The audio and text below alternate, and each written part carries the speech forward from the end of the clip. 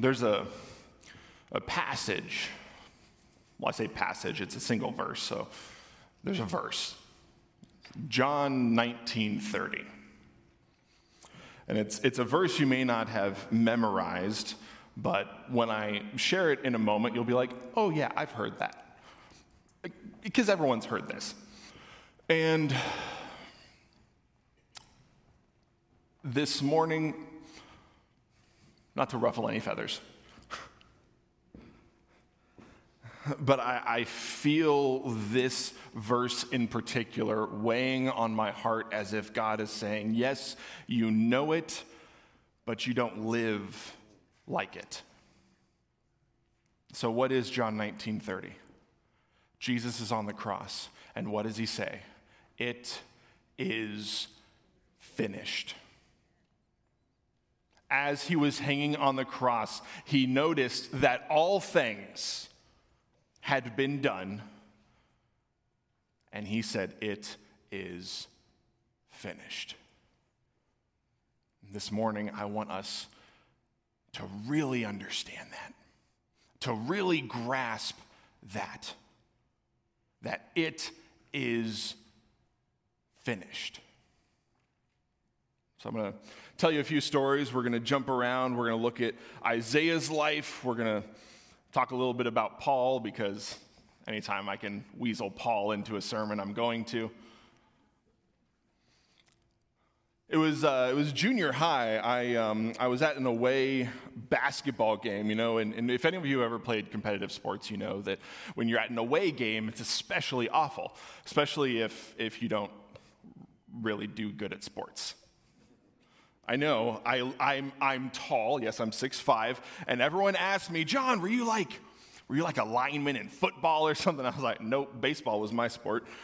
So imagine someone who enjoys baseball playing basketball, and you've got me, which is to say, not at all. And so is this away game, and we're charging down the court to get to the basket, and I go up for a layup, and I get fouled right as the buzzer sounds.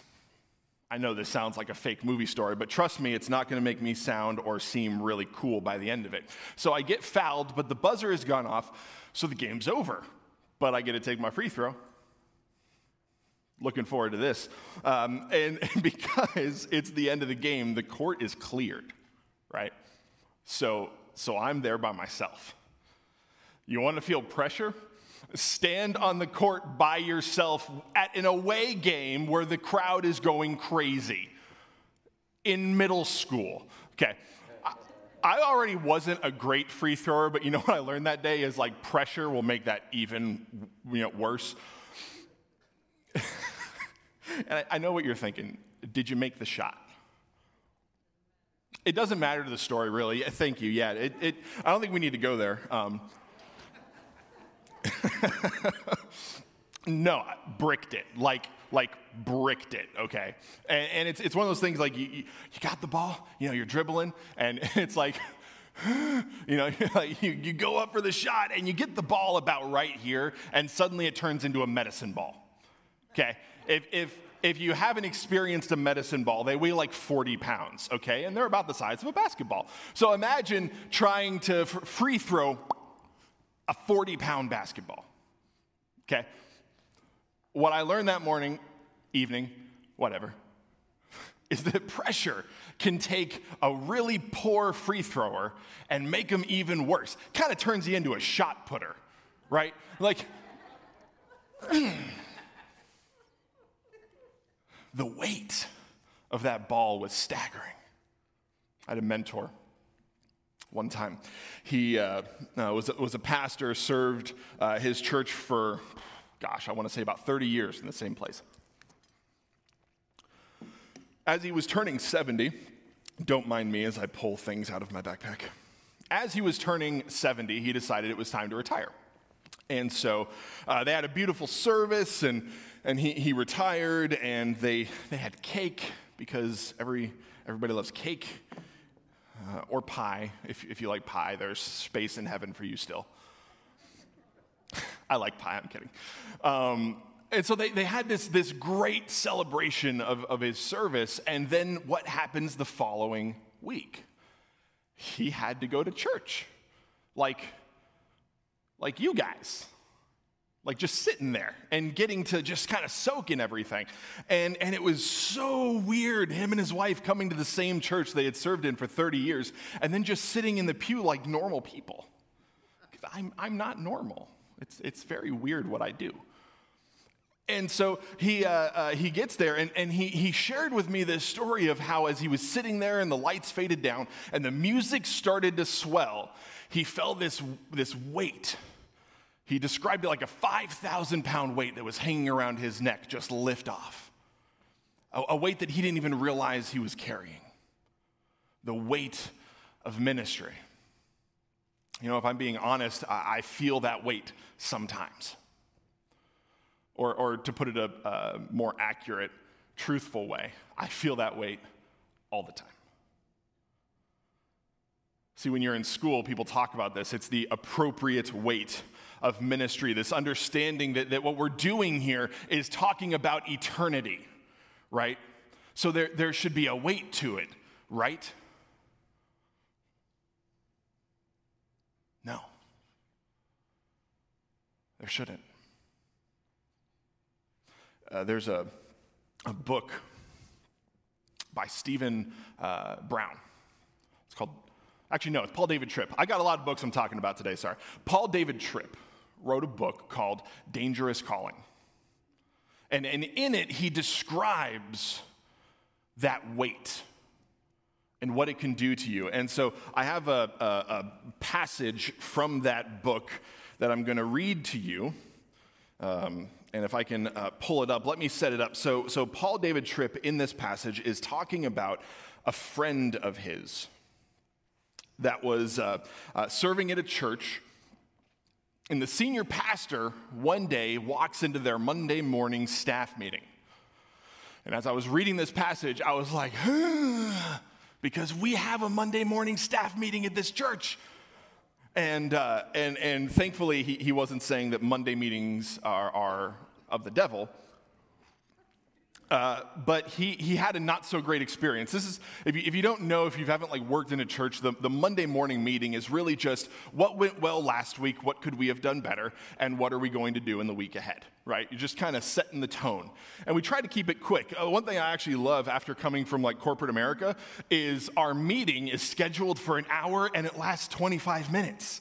Instead of having a stand-up meeting for 15 minutes that goes on for 2.5 hours. It's amazing. People just don't like meetings here, and I could not be more happy about it. So in this book, Dangerous Calling, Paul David Tripp tells this. So this pastor went into his Monday morning staff meeting, and this is what he said. I'm done. I can't do this anymore. I can't deal with the pressures of ministry. I can't face preaching another sermon.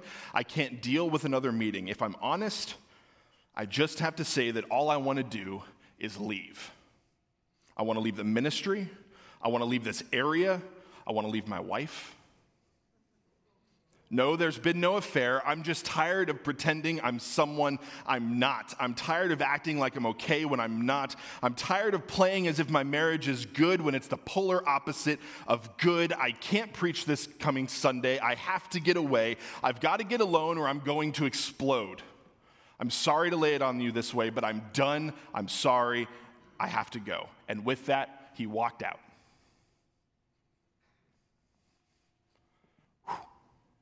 You might ask yourself, how could someone get to that point? It's easy.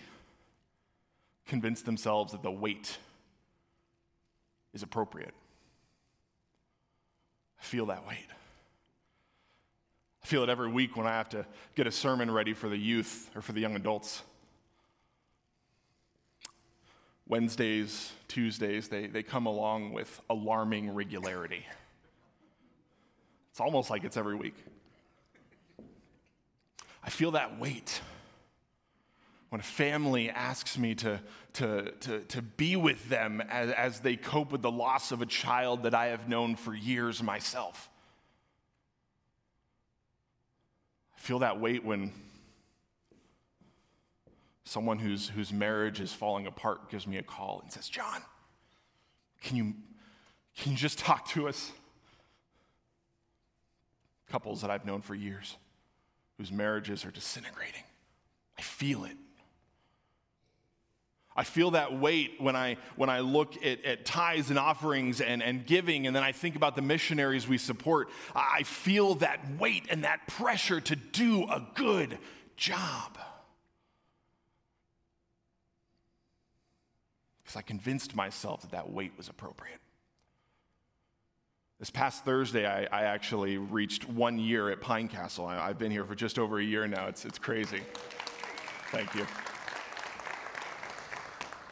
And it's my 12th year of church ministry, and I can tell you right now what I'm gonna share with you this morning is like a part 2 to the first sermon that I preached for you guys last December, where I talked about the indwelling Christ, because this is the other part of that thing that I learned 4 or 5 years ago, that if I hadn't, I would have been done. I would have never even made it to these doors. I would never have tried to get a job at this church. I would have never preached a single sermon to you if I hadn't learned what I'm about to share. I'm not some great, awesome theologian. I'm pretty good, though. But God is good, right? And he speaks to us, and he loves us, and he cares for us so much. So here's what we're going to do. We are going to really zoom through the first 5 points. And I mean like record time, guys, because they're important, and I want to honor the time that I put into making these notes, but then everyone who made the slides and then the bulletin, and I want you guys to get that. But the first 5 points are really just foundational to the final one. And really the first 5, I'm not expecting any pushback. If you have some, awesome, like let's talk, but I'm not expecting any pushback. The last point, it's going to take some chat. So don't look at the little bottom thing where it says answers in case you missed them. Don't cheat and figure out what point 6 is, because I want you to hear me until we get there, right? I don't want you to like read point 6 and then be like, what is he talking about? And then not listen to anything that I'm talking about. So today we're talking about Isaiah. His name means God is salvation. God is salvation. The prophets are scary to a lot of people, because they're full of, doom and gloom, right? Like nowadays we would talk about someone being a fire and brimstone preacher, right? But the prophets are full of that. But they're also full of grace and hope and love. One of my favorite things about the story of Jonah is right at the very end, when Jonah finally comes clean about why he didn't want to help the Ninevites. What does he say? I didn't want to do it, God, because I know that you're a God of grace and relentless love, and that if you told me to tell them that you would save them, you'd actually do it. So when people try and convince you that the God of the Old Testament is different than the God of the New Testament, throw Jonah at him or talk to him nicely. That's probably what Jesus would like you to do. But grace and love, like, they're not just hinted at in the Old Testament. They are called by name time and time again. And Isaiah is a really long book, like 66 chapters long. You could do a whole year on Isaiah. I say that because Scott's not here, so it's not going to happen. We could, though. We could easily talk about Isaiah for a year. 1 chapter to a week. That'll get you like 18 months almost. So let's just kind of walk through this, like I said, very, very quickly. So the PC share was about legalism, right? And the counterbalance to legalism is the mercy and grace of Jesus Christ, which is where we're going to eventually land this sermon. So I'm giving you a little bit of that binocular view. When we get to the end of the sermon, we're landing on the grace and mercy of Christ. But we're starting with the Old Testament. Why? Because in the Old Testament, God gave us like over 600 laws and said, here you go, do that perfectly. There's going to be an exam, but hey, you have all of the answers. You can't miss a single question. And as long as you get it right, you're in heaven. How'd the Israelites do? They bricked it. But Jesus had a plan. He was going to come, right? God, in my opinion, designed it that way so that we would recognize our need for the cross and our need for him.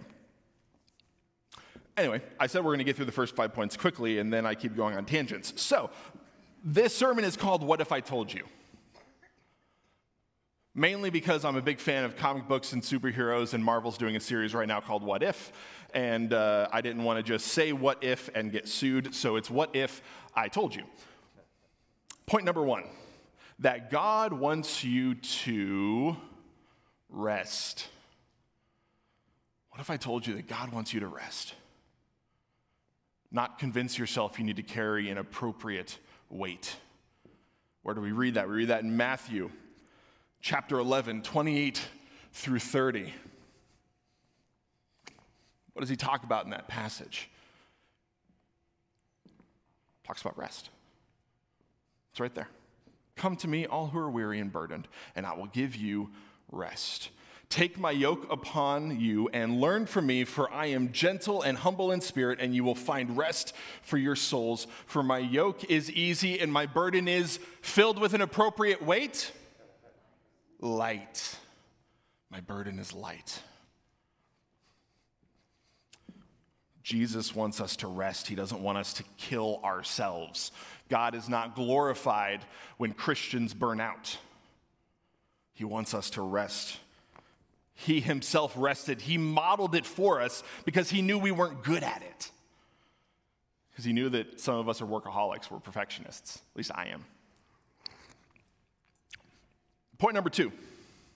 What if I told you that Jesus sent the Holy Spirit to help us keep his commands?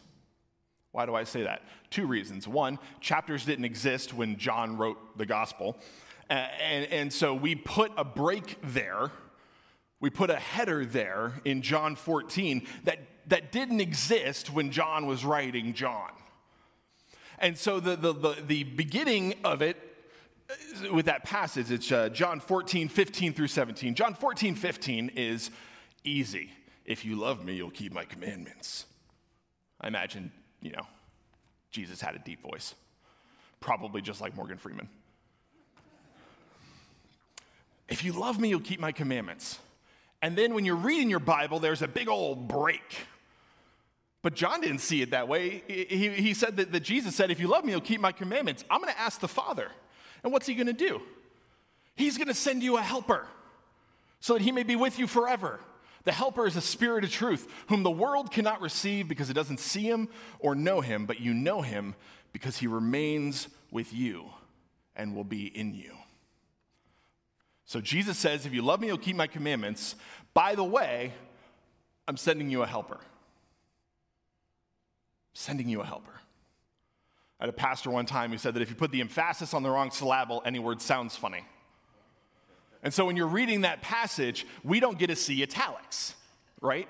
We don't get to see where Jesus really enunciated that sentence. And so I think a lot of us here, if you love me, you'll keep my commandments.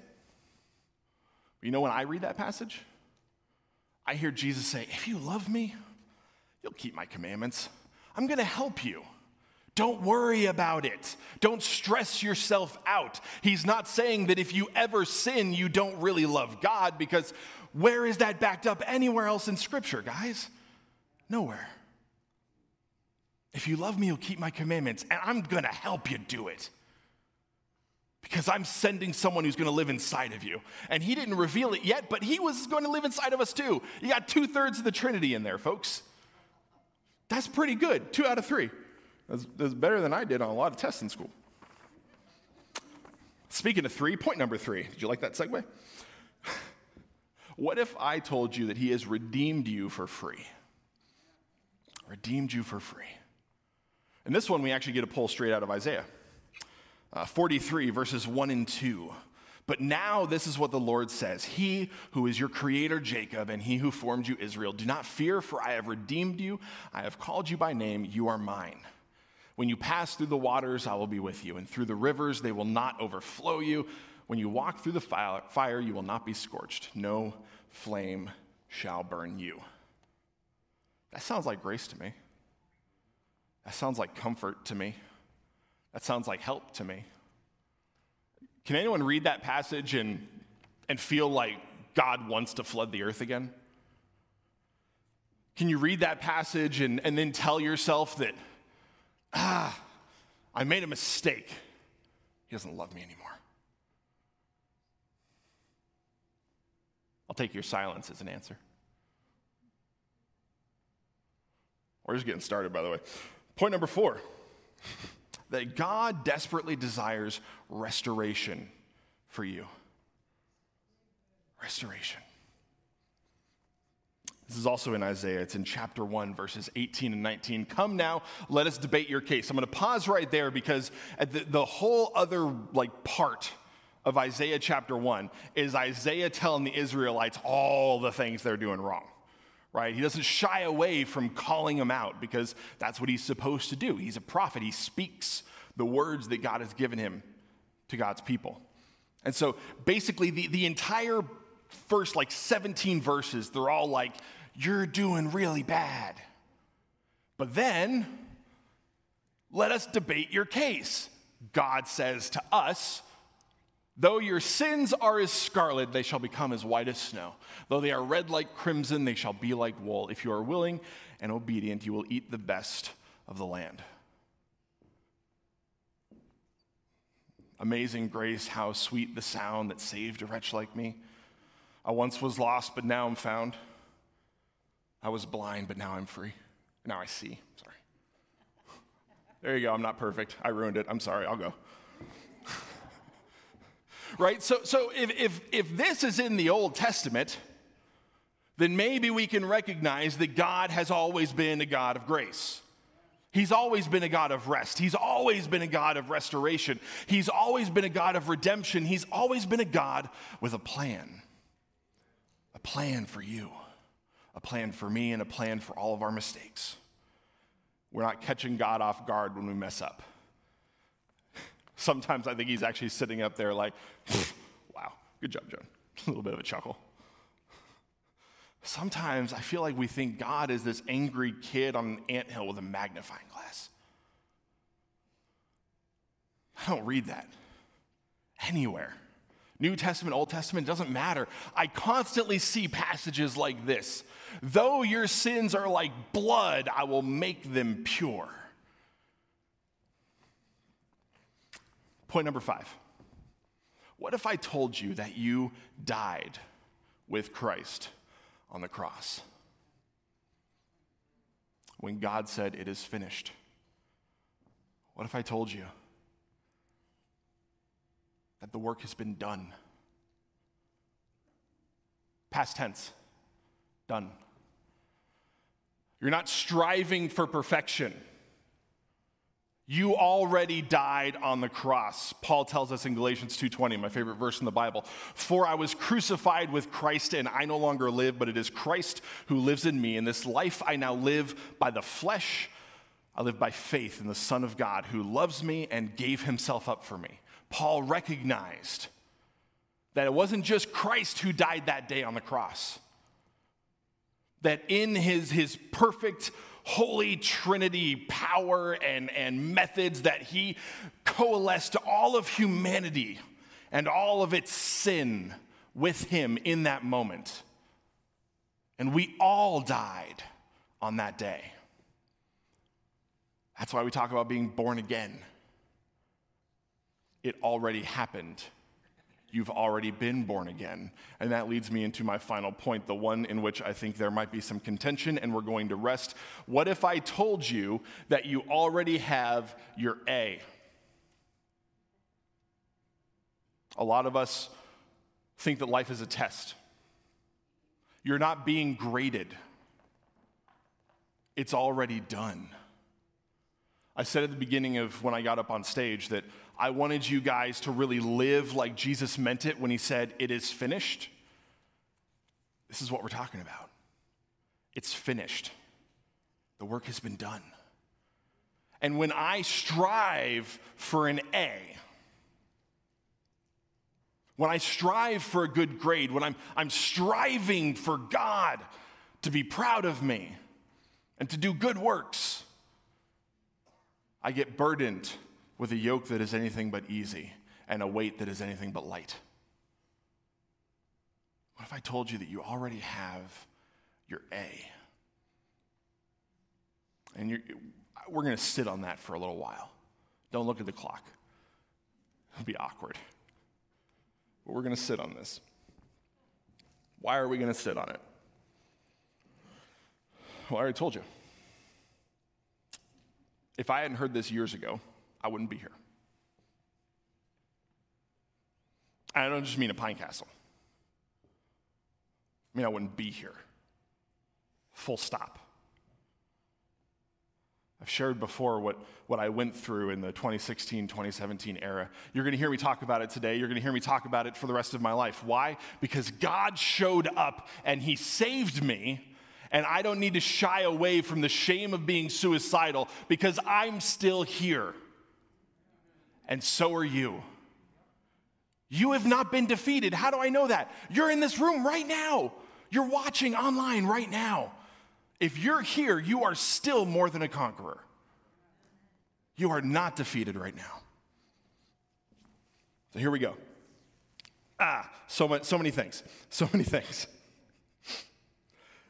If you have a problem with the idea that God has already given us our A, if you have a problem with the idea that the work is finished and that it's done and that we don't need to be striving towards approval, then you might also have a problem with Matthew chapter 20. Matthew chapter 20 has a really nice parable in it that I like because our Sunday school that meets is called Vineyard. And the parable in Matthew 20 is about laborers in the vineyard. And so I'm gonna summarize this parable for you so we can get through it kind of quickly. So Jesus is talking and he's sharing about this wealthy landowner who goes into the market at like 6 a.m. and finds a bunch of people standing around and offers to pay them a denarius if they work in his vineyard for the next 12 hours for the rest of the day. They're like, oh yeah, sweet, we need money today, we get to eat. So they go and they do that. And about 9 a.m., about 3 hours later, he goes back to the market, finds another group of people, offers them a denarius, takes them back to the vineyard. He does it again at noon. He does it again at 3. And then what does Scripture tell us? What does Jesus tell us? He goes back out at 5 p.m. and rounds up a whole other group of people. Takes them back to the vineyard. They barely get a chance to work when suddenly there's a big old gong. Work done for the day at 6 p.m. Come get paid. What does that landowner do? He goes to his servant and he says, bring the people that just arrived. The folks who came here at 5. The folks who have only been working for the last 30 minutes. Bring them here, pay them a denarius. So he does. And everyone else, what are they thinking? They're like, oh man, they were only here for an hour. If they're getting a denarius, think about what I'm going to get. Payday. So what do? They go up there and then they get paid a denarius. And then the next group goes up. And eventually you got the people who've been there since 6 a.m. and they only get paid a denarius and they're unhappy. I'm going to pause right here. How many of you, when you read this story, you're just like, it's not fair? Like we kind of groan along with them. We're like, yeah, actually that doesn't make sense. Do you know why? Because most of us instinctively relate to the people who got there at 6 a.m. Friends, that's not who we are in this story. We're the people that got there at 5:45. None of us have been there all day. We're all last minute. That's what Jesus is saying. And then he says, what, are you going to be angry at me because I'm generous? I agreed to pay you a denarius. You're getting a denarius. I agreed to pay them one. They're getting one. See, in my kingdom, the first will be last and the last will be first. It's not about how long you've been working. It's not about the quality of your work. His generosity, his grace, his mercy is for everyone. We got so much more to go because I can sense there's still some hesitation here. Some of you are still skeptical. Go ahead and turn to Ephesians chapter 2. And as we get there, I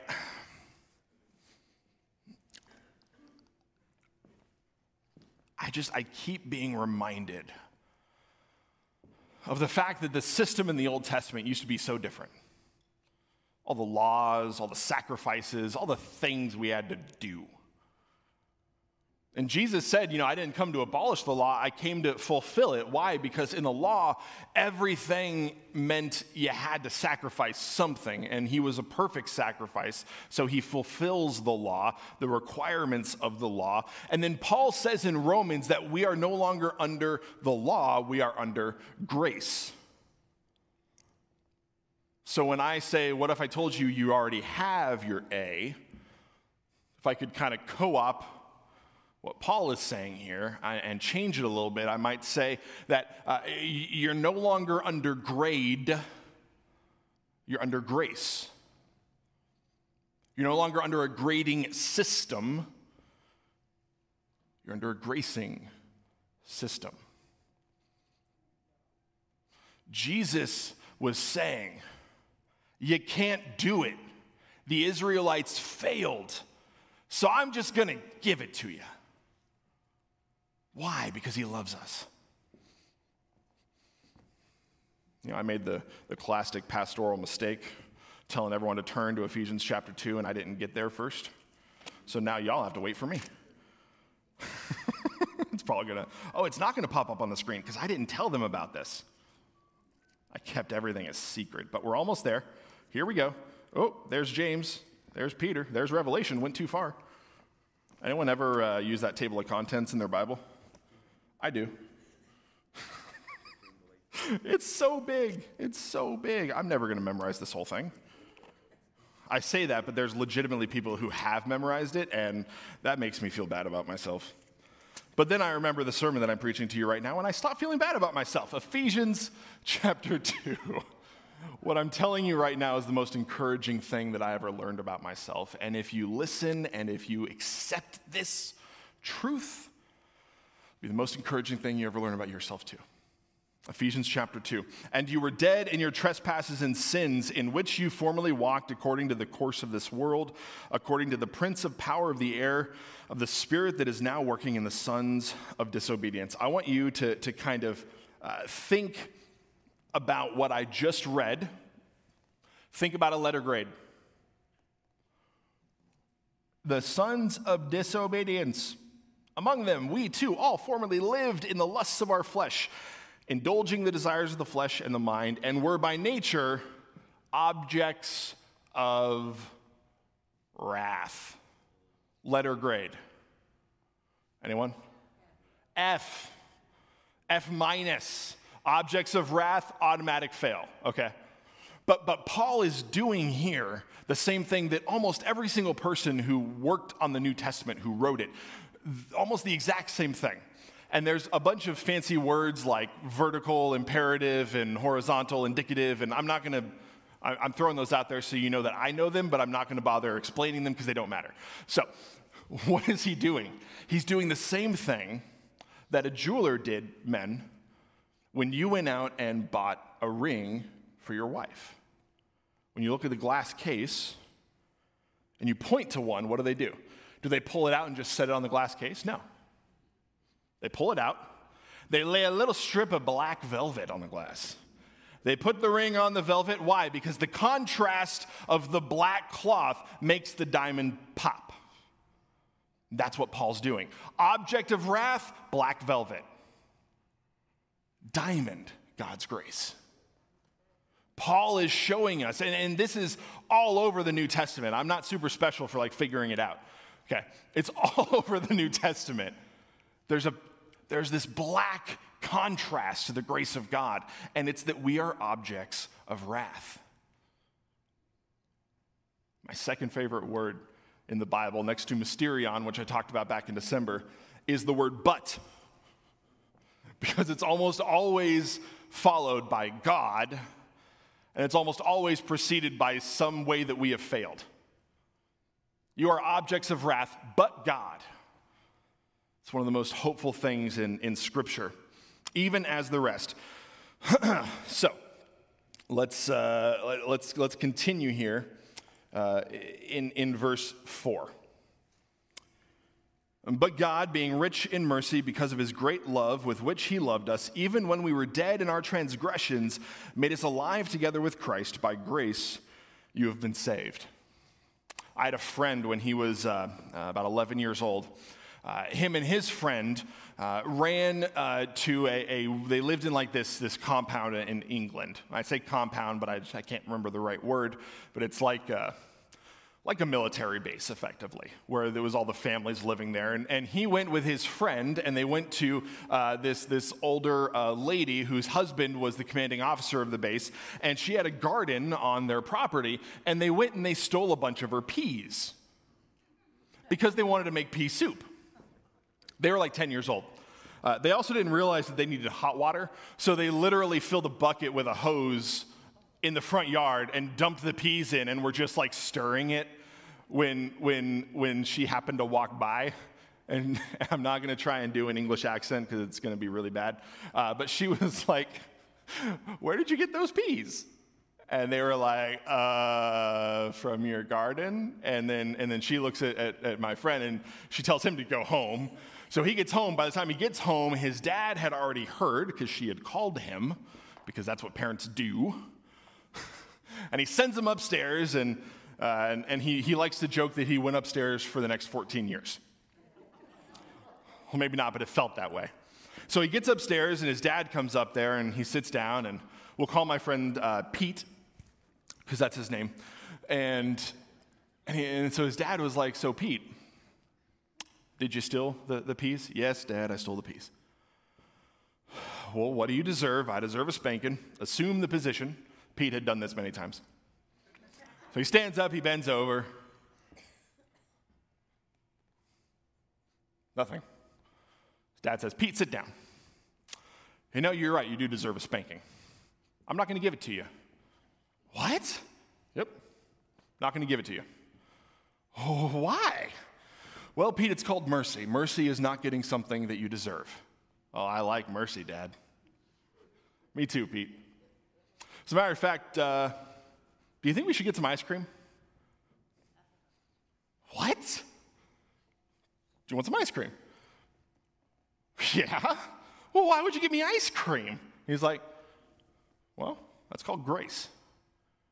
Grace is giving you something you don't deserve. The last thing you deserve is some ice cream, but I'm going to get it for you. Why? Because I love you and I choose to."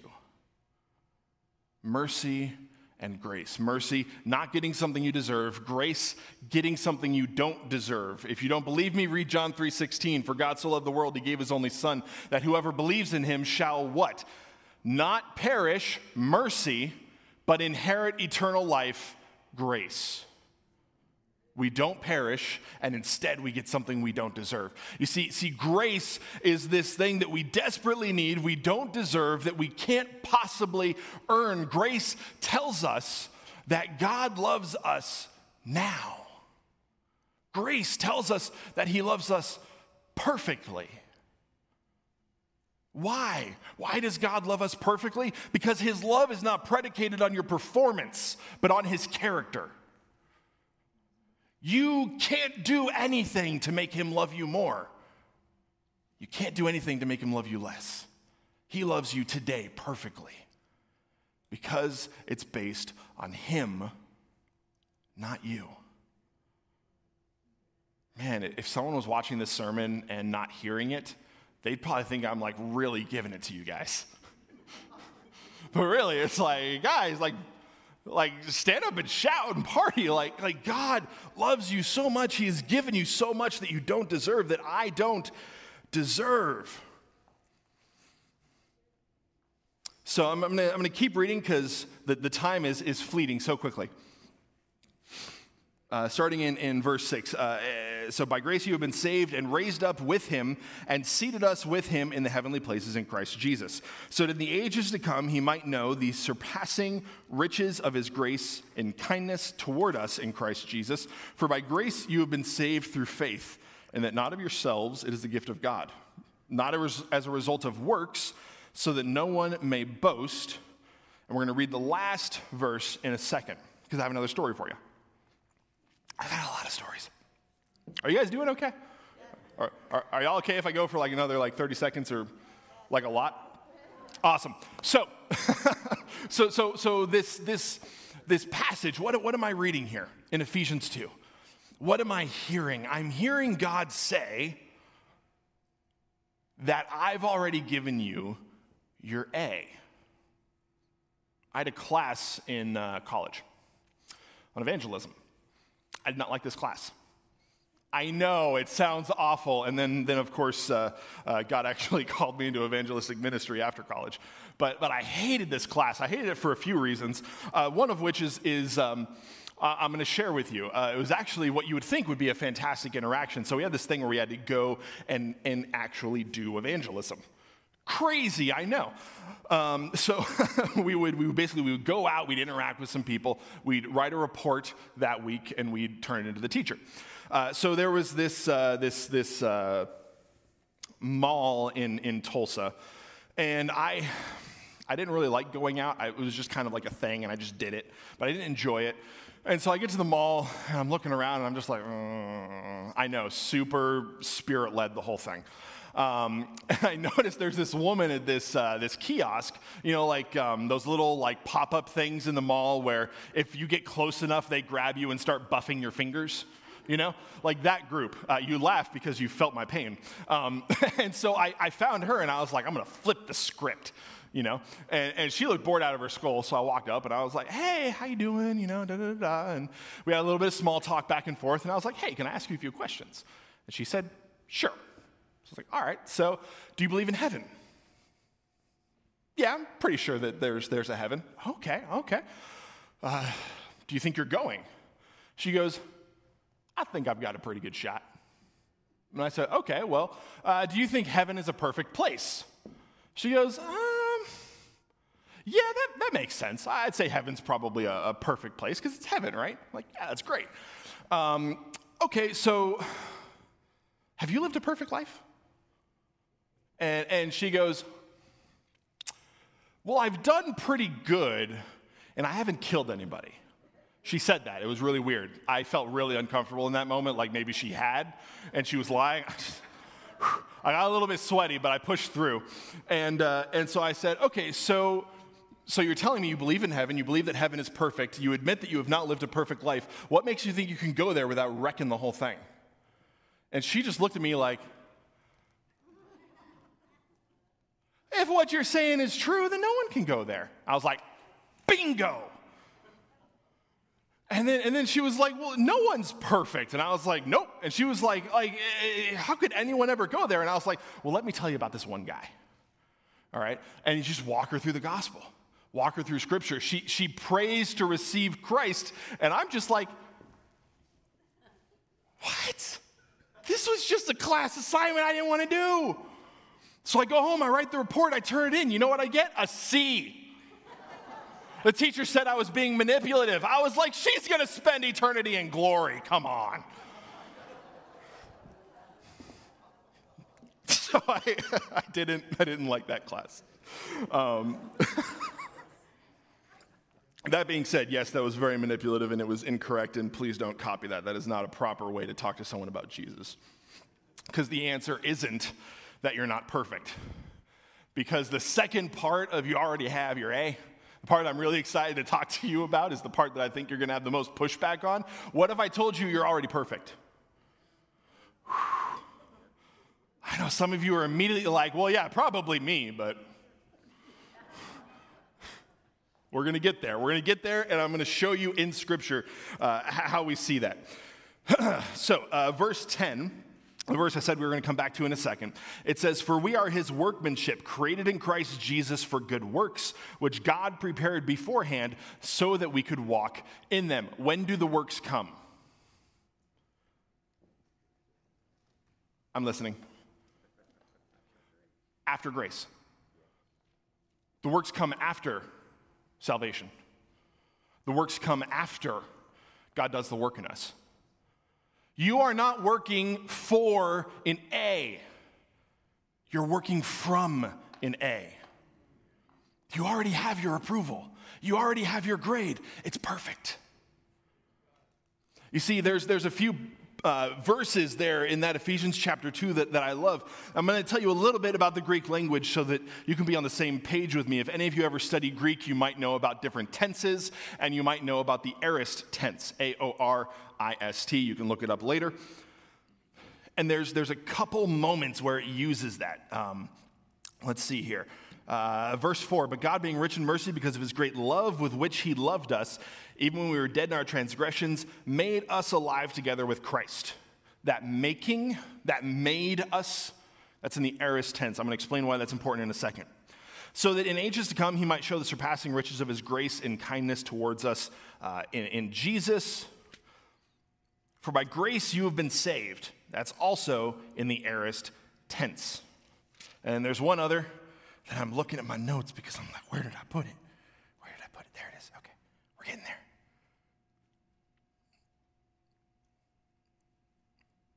Because of his great love with which he loved us, when we were dead, he made us alive, and he raised us up. Raised. Aorist. What is the aorist tense? It's a specific form of past tense that some people would say is punctiliar.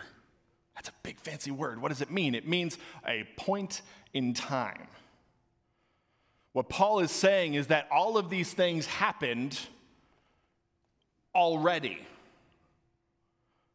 You've already been made perfect. You've already been raised up with him, and you are with him in heaven now. So what is the Bible saying? The Bible's saying that you're already in heaven, but you're here on earth. But Scripture also tells us that we're hidden with Christ on high. So what is Paul saying, really? The reason you guys resonated with that story about that evangelism class is because you recognize that heaven is perfect. And we feel that we aren't. What Paul is saying, in the spirit, you're in heaven right now. You're perfect. I know. It feels weird. It feels uncomfortable. But it's true. It's a reality that you get to walk in every day. You already have your A. You don't need to try so hard. The good works come out of the A. They don't get you your A. There's a free gift that none may boast. There shouldn't be any boasting in the church, guys. It's not false humility when I say that I'm not the best preacher. Like, I'm being silly, yes, and I'm looking for a laugh, yes, because I enjoy a good joke. But going back to what I shared in December, it's not about me. And it's not me. I pray to God that it's never me up here. It needs to be him. And in your lives, it needs to be him every single time you get up, every time you go to work. I'm going to end with this story. I can hear the stomachs growling from here.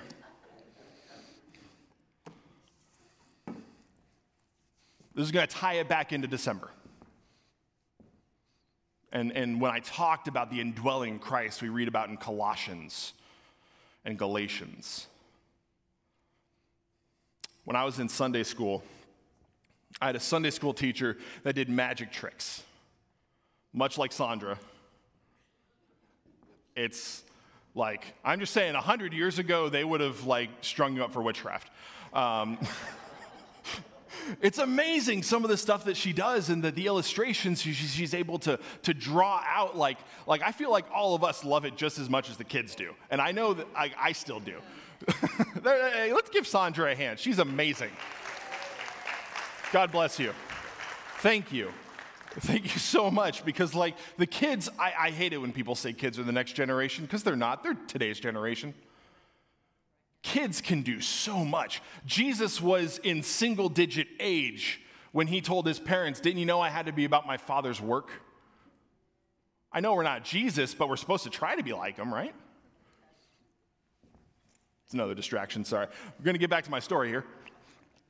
I had a Sunday school teacher who was into magic tricks, And one Sunday, he pulls out a glove. And you know what he says? He says, "This is a magic glove. Here, it's really good at doing what I tell it to do." And he says, "Kids, watch. Glove, pick up the Bible." And all of us are like, because up until this point, everything that he said, it's like it's happened. So we're just like, holy crap. And we're waiting. And he's like, all right, sometimes it gets a little shy. Like, it's okay, buddy. It's okay. They're friendly. They're friendly. Glove, pick up the Bible. And we're just like, waiting with bated breath. And he's like, okay, I think it might need a little bit of help. So I'm just gonna talk to it real quick. And I'm gonna be like, hey man, it's okay. Like, I know you're nervous. I know you're kind of shy. But, the kids really want to see you do that. So, I just want you to know, like, this glove can do it, okay? Glove, pick up the Bible.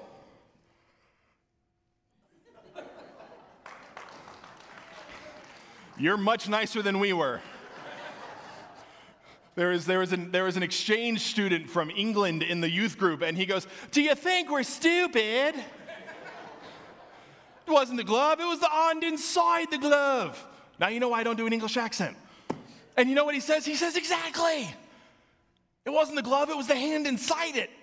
"For I was crucified with Christ, and I no longer live, but it is Christ who lives in me. In this life I live in the flesh, I live by faith in the Son of God who loves me and gave himself up for me." Like a glove is made in the image of a hand, we are made in the image of our Creator, and he dwells inside of us. How pathetic would it be for a glove to boast? Can't do anything without the hand inside of it. I can't do anything without Christ in me, John 15. Apart from me, you can do nothing. You know what that means? That means that all of the things that I think I need to do, all of the good works that I think are going to earn me the A, I actually can't do them no matter how hard I try. And the only success I have is by the grace of Christ. And he's also the one who's given me the A. Folks, you need to recognize God has rigged this in your favor because he loves you so much. I'll tell you a story about Jim Bob. It has to do with the glove. So I didn't lie to you. This is all one story. Jim Bob was a Southern gentleman. By that I mean he had a really big beer gut and he loved going to the bar and getting in trouble. And so he does. And so, he picks a lot of fights. And so in this corner, we got Jim Bob. And in this corner, Satan, played by Darth Vader.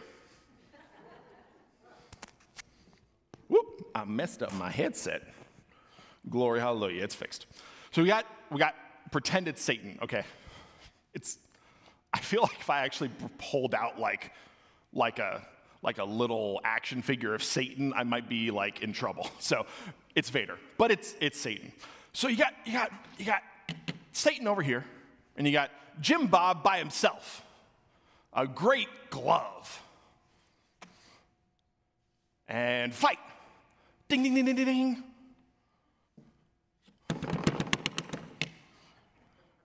That didn't go too well. Jim Bob gets the lights beat out of him. Goes home, licks his wounds, which is a really weird saying, by the way. Don't do that. And some people talk to him about Jesus. He gets to know Jesus. Eventually, he surrenders his life to him. He goes back to that same bar, this time not to drink, although I'm not making a statement about alcohol in the church because that's not what the sermon is about. He goes to the bar. And who does he encounter? Darth Vader. Sorry, Satan, yes. This time, Satan sees him and he's like, "Oh, you look the same, but kind of different." In this corner, Satan. In this corner, Jim Bob, indwelled with Christ. Ding, ding, ding, ding, ding, ding.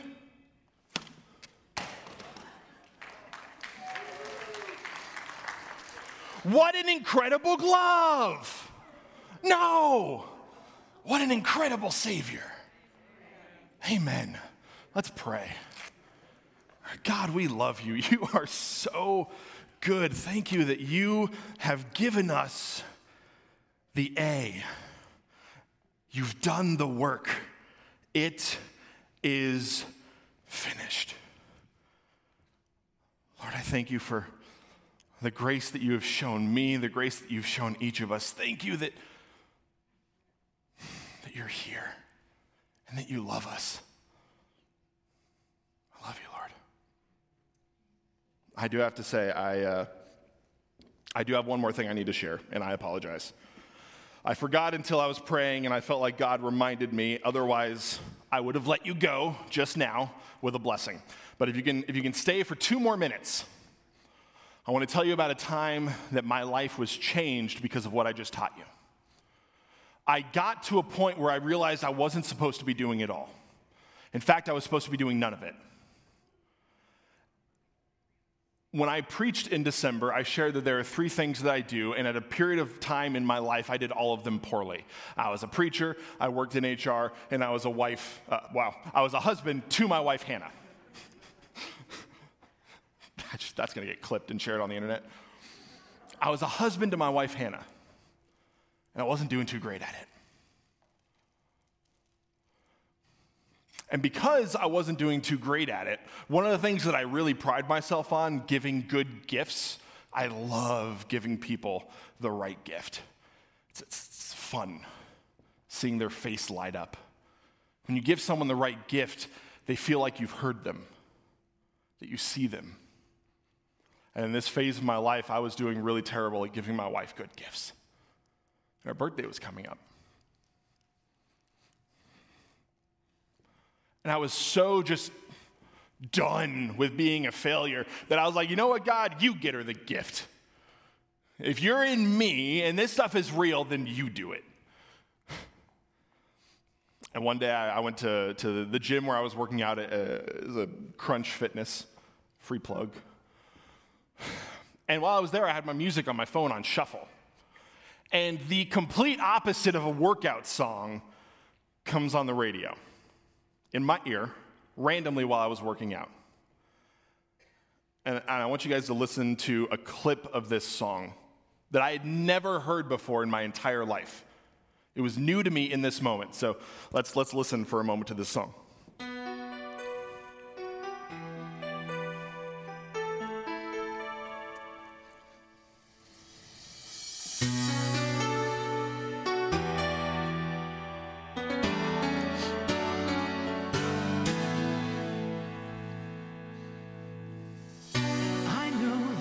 Dreams can come true.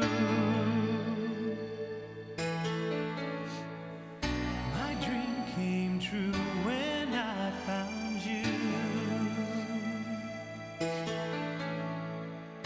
You helped this lonely man when we began a partnership in life.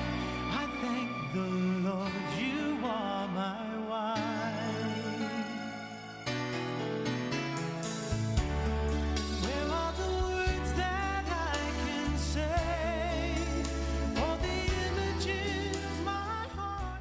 I want you to imagine for a second that I'm on a bench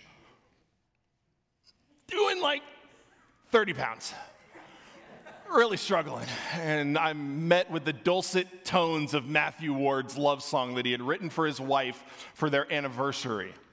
I had no idea who Matthew Ward was. And I hear this song and I feel like God say, John, give that to your wife. And I was like, that doesn't cost anything. He's like, doesn't have to. I was like, okay. So we go out to eat for breakfast at our favorite spot in town on our birthday. And we get there and we've ordered, so we know that we have a few minutes before we get bothered or whatever by the wait staff. And I've got my AirPods, so I hand her one and I put the other in my ear and I hit play. She had not heard this song either. But the second the word started, we both got a little emotional. And then she started crying, and I was like, oh no. Because when she cries, I cry immediately. Like, I can't not at that point. And she reaches out, and we hold hands, and she pulls me close. Listen to the song together. And I think I remember her saying, "This is the best gift you've ever given me." To which I thought, of course it is. It's the only gift I haven't given you.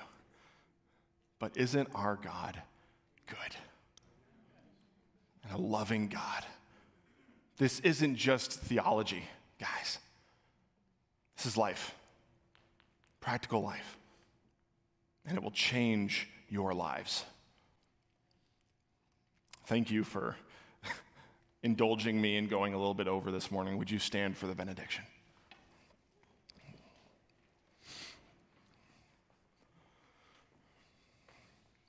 Now unto him who is able to keep you from falling, present you faultless before the throne of his great mercy and love. The only wise God, our Savior, be power and authority and dominion and might now and forever. God bless you. Enjoy the rest of your Sunday.